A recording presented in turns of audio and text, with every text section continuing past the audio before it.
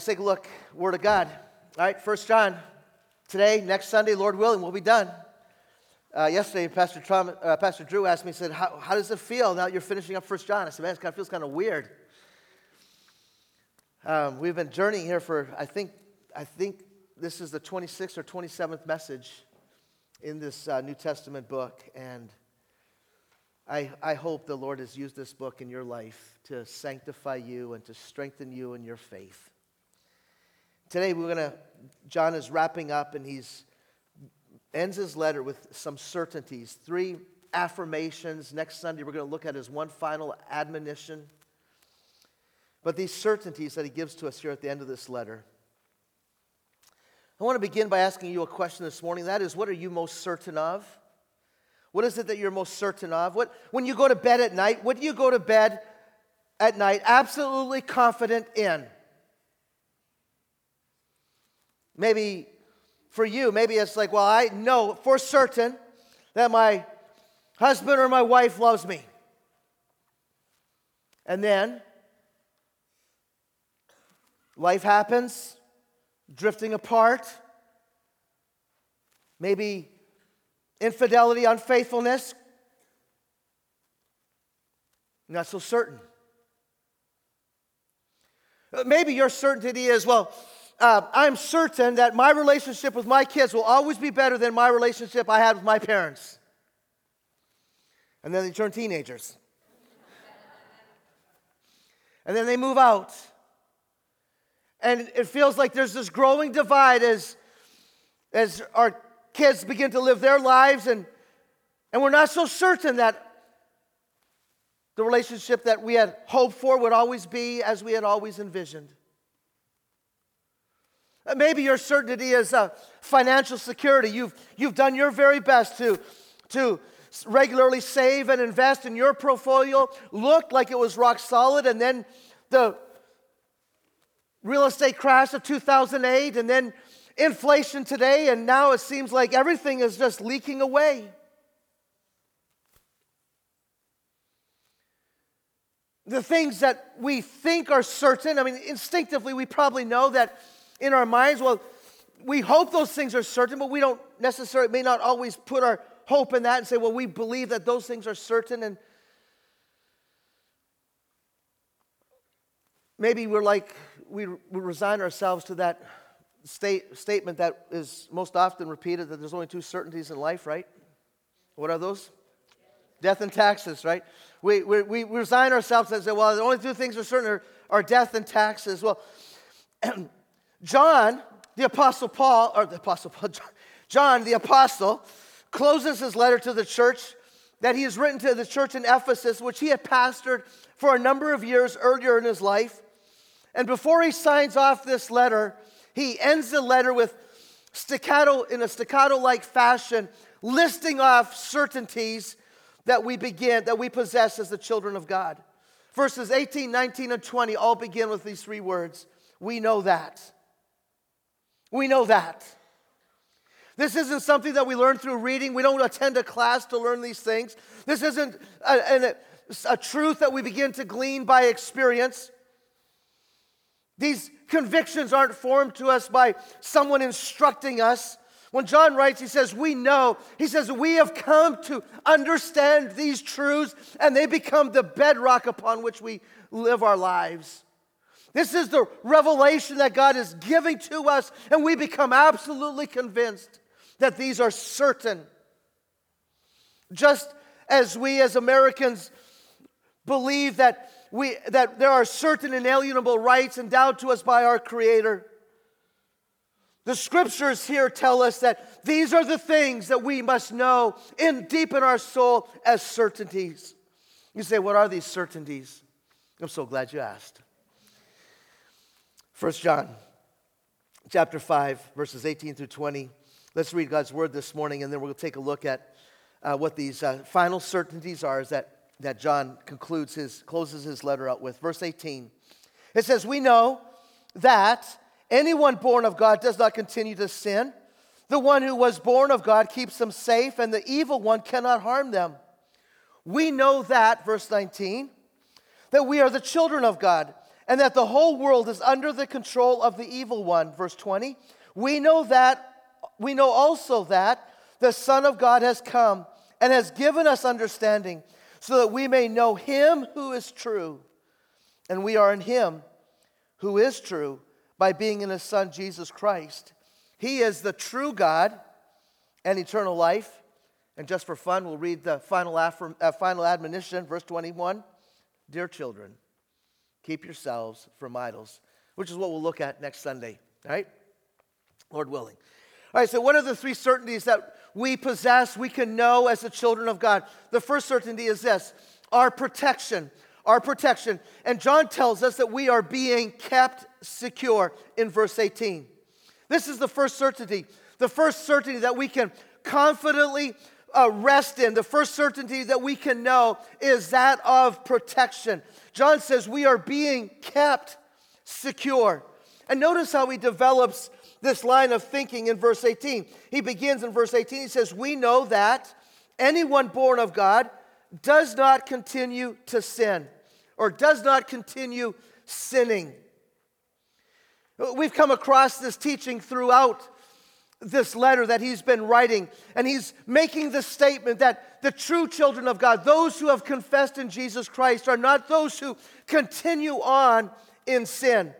Now, he says that those who have been born of God, those who have been born again, that is, those who have repented of their sin, they have turned away from their sin, and they are believing in Jesus Christ.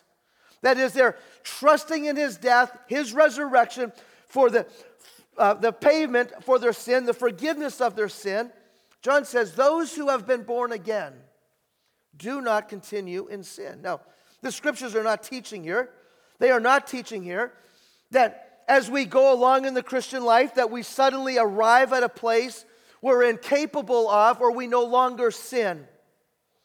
But rather, what the Word of God is teaching us here is that as Christians, we do not persistently live in a continued state of sin. As the children of God, we feel the struggle of Romans chapter 7 and Galatians chapter 5 between the flesh and the new man that God has planted within us. John is not saying that we have arrived at perfection in life, but he is describing here the direction of our life. The one who has been born of God, the one who has been born again, does not habitually, persistently, continually live in sin. This is the direction of their life. They're not going in that direction. Why is that? Well, the reason for that is translated as a semicolon in the NIV. Do you know the semicolons are a translation?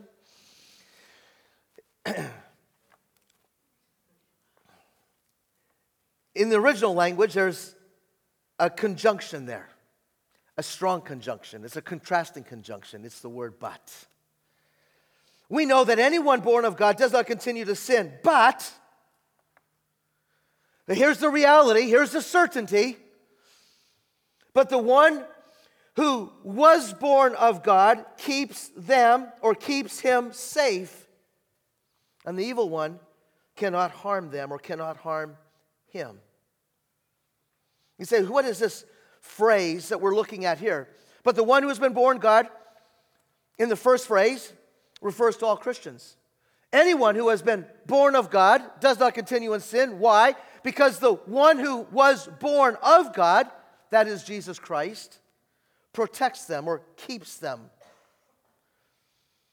Notice how Jesus Christ does that.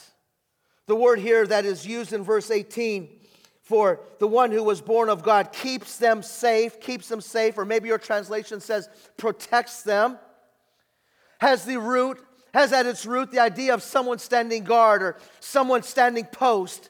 Think of our military men who are standing guard or serving at a post, maybe in a demilitarized zone. What are they doing? They're standing guard and they're making sure that the enemy doesn't cross over into that section of military freedom. They're vigilant. They're paying attention. They're observing closely. They're attentive. They're keeping those who are there in that area safe. They are protecting those in the area. This is what the Lord Jesus Christ is doing for every one of God's children. Everyone who are his brothers and sisters by faith in him. Jesus Christ is keeping you and I safe. This is what we read in John chapter 17. Jesus in his high priestly prayer the night before he was crucified, prayed for his disciples, and ultimately he prayed for those who would believe in him through their message. In John chapter 17, verse 12, Jesus said, when I was with them, I protected them and kept them safe by the name that you gave me. None has been lost except the one doomed to destruction, so the scripture would be fulfilled. Verse 15, my prayer is not that you take them out of the world, but that you would protect them from the evil one. Protect them. That you would keep them safe from the evil one. And this certainty that John is writing about here gets even stronger as he continues on in this argument of verse 18. Not only does the one who has been born of God not continue in sin, because the one who was born of God, Jesus Christ, is keeping them. Notice what it says. And the evil one cannot harm them. The evil one cannot harm them. The devil that we know from earlier in 1 John chapter 3, verses 8 through 10, we know that the evil one refers to the devil. The devil cannot touch the child of God. The idea was says, and the evil one cannot harm them. Your translation might say the evil one cannot touch them. The idea of harming them or touching them doesn't have the idea, when you think, we'll just use the word touch. Doesn't mean like, I'm going to walk up here and, touch Dave, It's not like just rubbing up and bumping shoulders with them. That's not the idea here of touching him. The idea there is that of harming them or controlling them or taking them into their grasp. I remember when our kids were little, they used to play pee-wee football.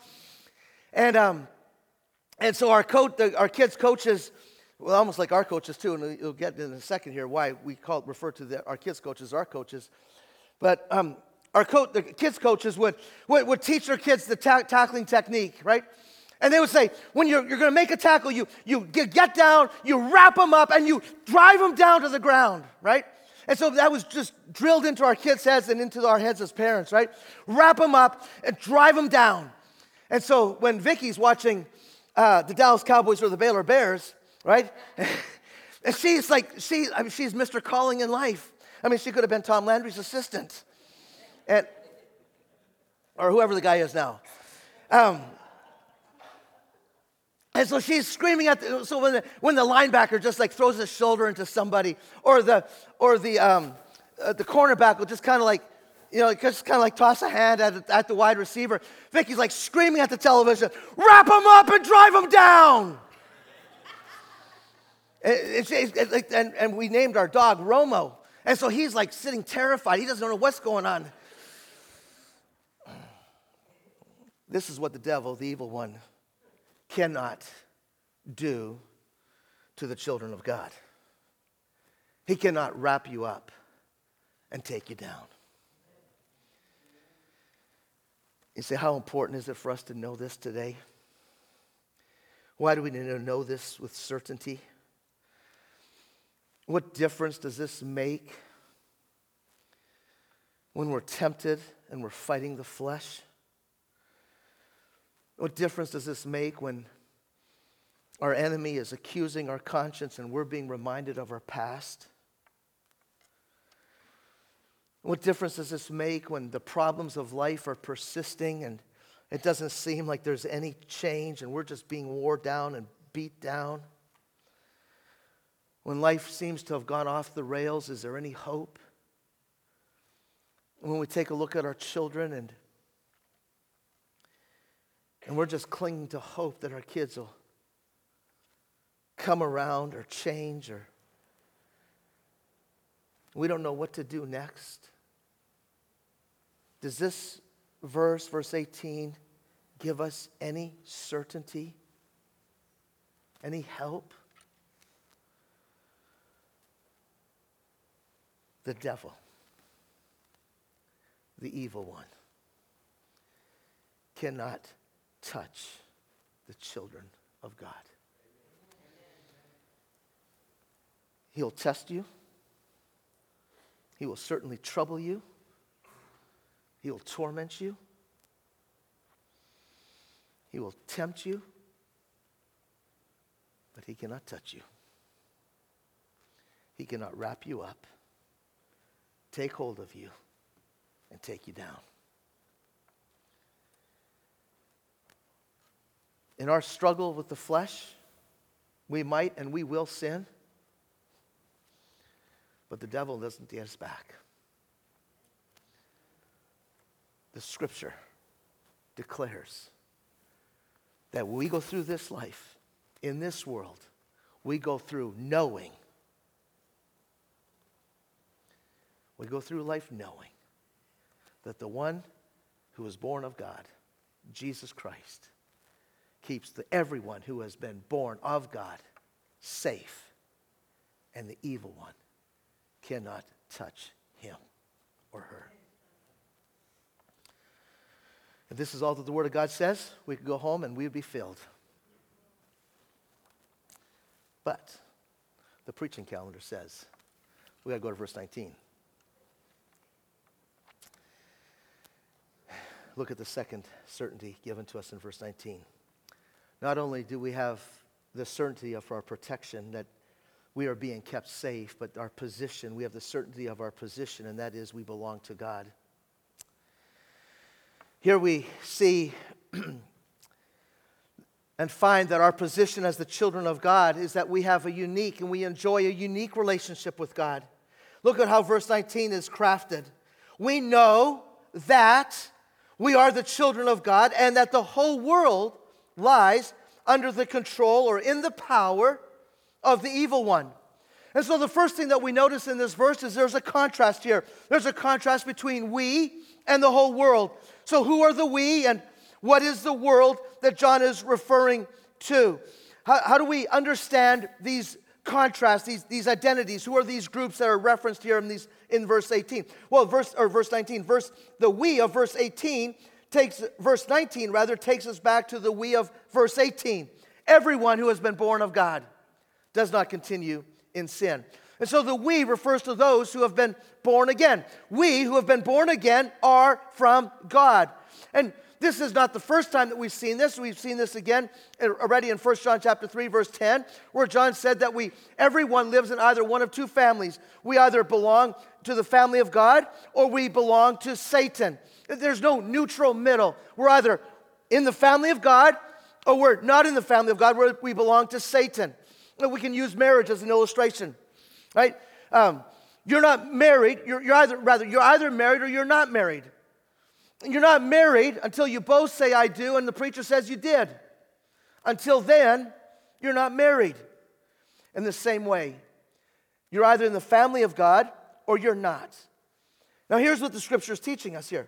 If you have turned from your sin in repentance and you have believed on the Lord Jesus Christ to be the Savior of your life, believing that through His death He has paid for your sin in full, through His resurrection you can be forgiven and you can have new life with God, you have been born again. It doesn't say, listen, if you try really hard to clean up your life, or if you make a commitment to go to church, no. If you believe on the Lord Jesus Christ, if you repent of your sin, believe on the Lord Jesus Christ, you have been born again. You are of God. Verse 19. When the Bible says that we know that we are of God, what does that mean? Does that mean that all of a sudden we become little gods, we're of God? And what does that mean? Well, that's not what the Scripture is teaching there. To say that we're of God means that we belong to God. We belong to the family of God. A way that we might want to illustrate that is we might want to think of party. I know that's a political word, and so that word in itself is filled with all kinds of peril and trouble in itself, but just kind of stick with me on this, all right? To say that we are from God is to say that we belong to God's party, right? And let me be real clear here. God's party is not Republican, and God's party is not Democrat. We got that? God's party is not conservative, it's not liberal, it's not American and everybody else, right? We understand that. To belong to God's party means that we're no longer party to Satan. We're no longer in league with Satan. We're no longer in line with Satan. Instead, when we're of God, we are of God's party. Now, the Old Testament this week was reading in Exodus for my quiet time, my daily devotions and that. And Exodus chapter 19, when God delivered Israel out of their Egyptian slavery and took them into the wilderness, he led them to Mount Sinai. Do you know what God said to the Israelites at Mount Sinai?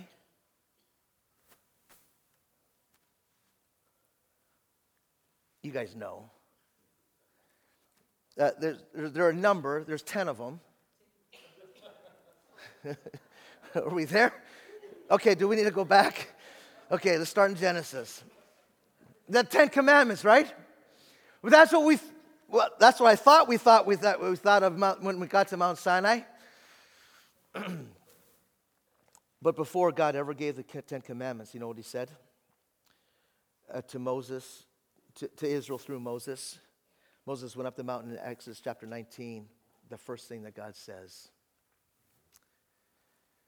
you shall be my treasured possession among all people, for all the earth, the whole earth is mine, and you shall be to me a royal priesthood and a holy nation. A treasured possession, a royal priesthood, a holy nation. You think about those three descriptions there. A treasured possession. The nation of Israel, when they came out of Egypt, they belonged to their Savior.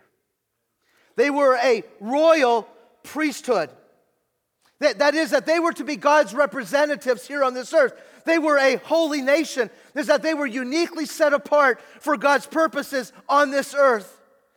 The Apostle Peter picks that verse up in 1 Peter chapter 2, verse 9. And listen to how Peter applies this verse to the church, to the body of Christ, to believers in Jesus Christ. 1 Peter chapter 2, verse 9. But you are a chosen people, a royal priesthood, a holy nation, God's special possession, that you may declare the praises of him who has called you out of darkness into this wonderful light. What is Peter saying? Peter's saying is, you belong to God, and now you have been brought out of darkness into light, and you are to declare his praises. That's what John is saying here at the end of this letter. Don't forget who you are, that you belong to God. We are of God. Now, don't forget, I said that there was that contrast here, that between the we and the whole world.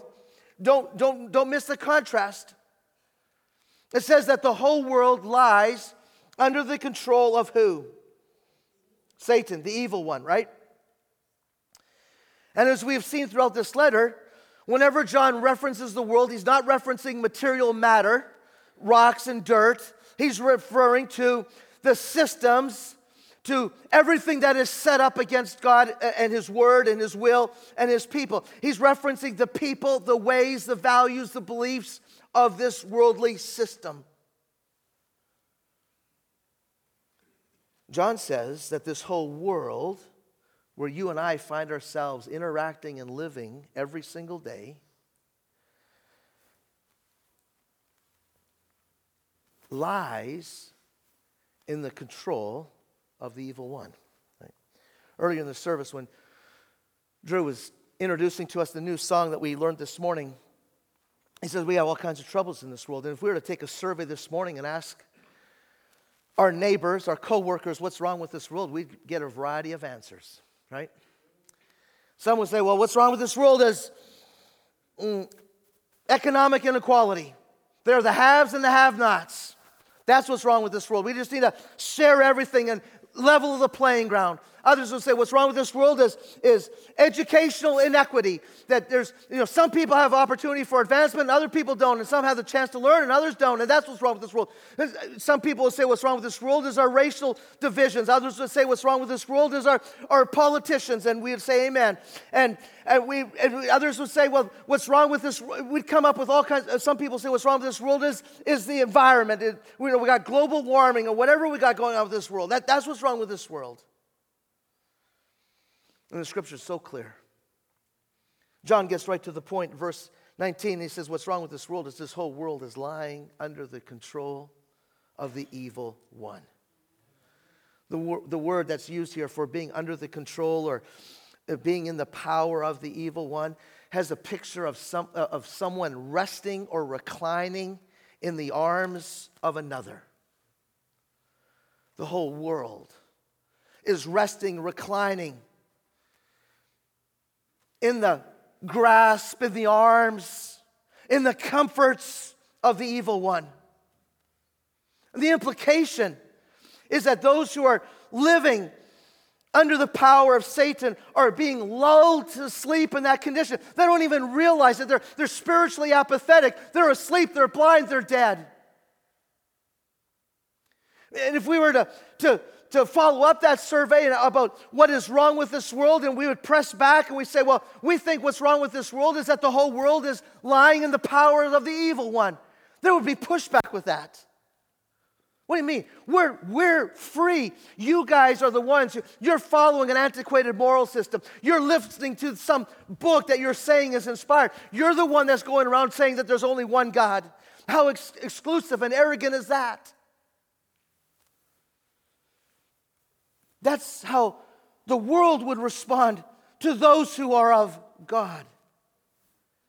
And so this week I was just started listing out what does the Scripture say about our condition before we came to believe in Jesus Christ. What was our condition in this world? Listen how the Bible describes our condition in this world before we've come to believe in Jesus Christ. 2 Corinthians chapter 4:4. The God of this age has blinded the minds of unbelievers so that they cannot see the light of the gospel that displays the glory of Christ, who is the image of God. The whole world lies under the control of the evil one because their eyes have been blinded. The drachma people. 300,000 people blinded in imagining that there is life in Buddha. Yes. Romans chapter 6, verse 14. For sin shall no longer be your master because you are under the law. You're not under the law, but under grace. Sin's not an opportunity for a good time. It is a master. Galatians chapter 1:4. Jesus Christ gave himself for our sins to rescue us from the present evil age according to the will of our God and Father. This present age, the Bible says, is evil, and there is no hope apart from a divine intervention. We watch television shows that they have those interventions, right? That if the hoarders have to have an intervention. The people who are addicted to substance have to have an intervention. Right? Listen, we need to be rescued. We need a divine intervention. We can't pull ourselves out of this. We're not going to get better and better. We're not going to, economies can get better, education can increase, global warming can stop, whatever. Listen, Washington might get along, but we're not going to get ourselves out of this evil age without a rescuer.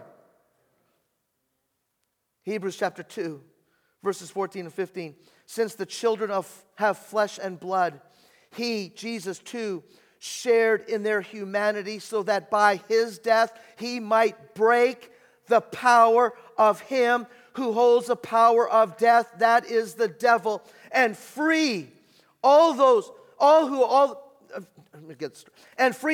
who all their lives were held in slavery by their fear of death. We're not walking around free. We're enslaved. And the slave masters holding over us the fear of death. And Christ came. In 2 weeks, we're going to be celebrating his resurrection where he breaks that bondage. Ephesians chapter 4, 17 and 18. So I tell you this and insist on it in the Lord, that you must no longer live as the Gentiles do. The Gentiles being a reference to unbelievers. Do not live as the unbelievers do in the futility of their thinking. They are darkened in their understanding, separated from the life of God because of the ignorance that is in them due to the hardening of their hearts. This world's not enlightened. Our understanding, rather, is darkened. Our thinking is futile. Our hearts, by nature, are hardened against God. And so when John says in verse 19 that the whole world is under the control of the evil one, this is what he is describing. Slavery, servitude, blindness, hardness, hopelessness. And the world, unbelieving world, is reclining, resting, imagining that this darkness, this hardness, this hopelessness, this slavery and servitude, this fear is life.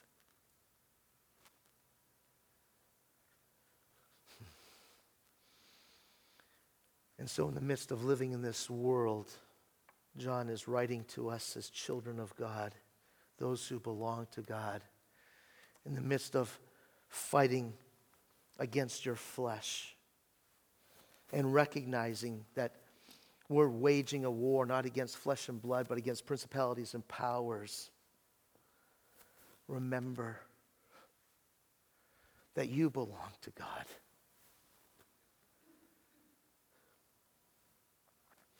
The systems of this world are designed to be against you. This world is not our friend. And so we must know with certainty, in the thick of the battle, in the moments where life becomes unbearable, that we belong to the one who has overcome. Romans chapter 5, verse 10 says, "For if, while we were God's enemies, we were reconciled to him, to God, through the death of his Son, how much more, having been reconciled, shall we be saved through his life?" When it seems like everything is against you, because you have believed on the Lord Jesus Christ. The song says, we know how the story ends. This is the assurance, the certainty that you have in Jesus Christ. You belong to God. Let's take a look at our last certainty. Our protection, we're being kept safe. Our position, we belong to God. The third certainty is our perception. We know him, we know the one who is true. Verse 20 again begins, we know also what?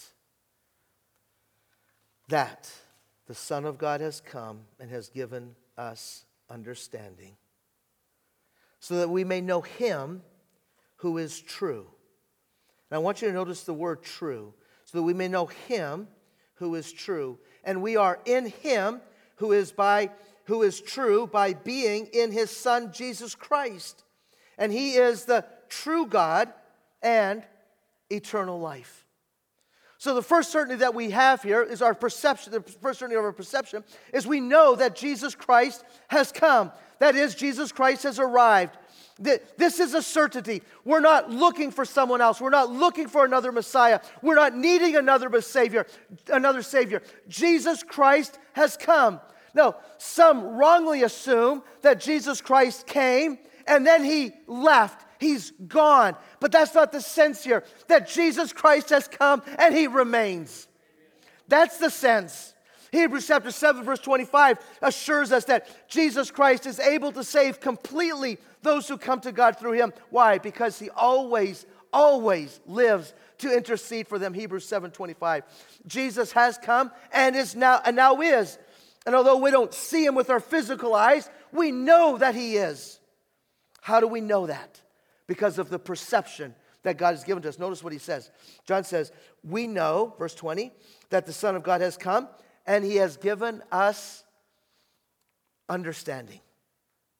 That is, He has opened our minds to understand and accept the truth. Sometimes we say things like this. The light finally came on, right? It doesn't mean that somebody turned the light switch on. Well, that might mean. When we say that the light finally came on, what are we saying? They finally get it, right? Vicky's always saying that to me. So the light finally came on, Kevin, you finally get it. Jesus came, and he turned on the light so that we can get it.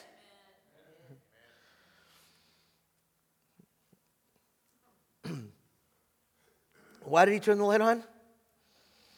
So that you may know him who is true. So you might know God. Listen, apart from Jesus Christ, you and I, we're never going to come to the truth on our own. We're not, right? He needs to turn the light on so we can get it. Luke chapter 10, verse 22, no one comes to the Father except anyone to whom the Father chooses to reveal him. On our own, we're going to be walking around. Jesus Christ came, turned on the light. Verse 20 goes on to say that that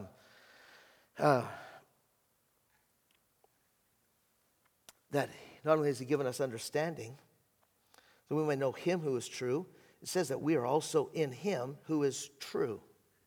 We're in him who is true. Who is that? That's Jesus Christ. He says that Jesus Christ is the true God and the eternal life. Jesus Christ is the true God and the eternal life. And I directed your attention to those 3 times that the word true is used here at the end of verse 20. John doesn't say this is the truth, although that is the truth. But what he's saying here is he says that he's saying this is the true one, or this is the true God. And that word for true is not truth only. It means to be true in the sense of being genuine, in the sense of being real, in the sense of being authentic. Jesus is not fictional. Jesus is not pretend. Jesus is not false. He is the real one. You think in a couple weeks, we're going to be celebrating Easter, and we're going to be remembering that Christ's sacrifice on the cross, his triumph over the death and the grave, and victory over sin through his resurrection. We're going to be celebrating all that. And between now and then, I haven't seen them yet, but I'm sure there's going to be specials on the television. Those will tell us that they found another ossuary, another collection of bones, and next to the collection of the bones, there's an inscription that's going to say Jesus Christ. And the question is, did they find the bones of Jesus Christ? Right? That's what the world wants to find, did we find the bones of Jesus Christ? Nope, they're not, right? And so I'm just saying this, don't believe that, right? Jesus is the true one. He's the true God, and John says he is the eternal life. Have you ever stopped to think about why you believe that Jesus is the Son of God, the Savior of the world? Hopefully it's not, well, I was convinced by some preacher. Hopefully it's not when my parents took me to church from, cradle to the grave. Hopefully it's not, I don't know what else to believe. I guess I'll give this a shot. Listen, the reason why anyone believes, you believe, I can believe, is that Jesus Christ has opened our eyes so that we can understand, we can believe that he is the true God, and in him we have eternal life. John began his letter, last fall when we started in chapter 1. It seems like forever, doesn't it? Verses 2 and 3, he started talking about the eternal life, that which we have seen and heard, and that which we have touched, we proclaim, we announce to you. That in him is eternal life, and with him there's fellowship with God and one another. And what is eternal life? It is knowing Jesus Christ. Charles Spurgeon said, I have not confidence in my confidence. I place no reliance upon my own assurance. My assurance lies in the fact that Christ Jesus came into the world to save sinners, and that whosoever believes in him has everlasting life. I do believe in him, and therefore I know I have eternal life. This morning, do you know that you have eternal life? And does this certainty make a difference in the way you wake up in the morning and go through your day?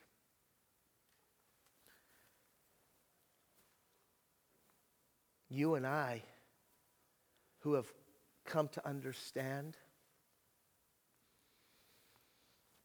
our neighbors, our coworkers, our classmates, our friends, are lying under the power of the evil one. They're resting in his arms. You and I have a message to carry. For without him, Jesus Christ, there is no life. This past week, Friday, I was visiting an 86-year-old lady in a nursing home. And so I sat down to visit with her, and I asked her, I said, well, how are you doing? How are you feeling? Are you hurting anywhere? And she looked at me with a smile on her face, and she says, hurting? That's the ingredients of getting old. And within a minute, the conversation went to this. I know I'm living in my last house, but I'm getting ready to see Jesus.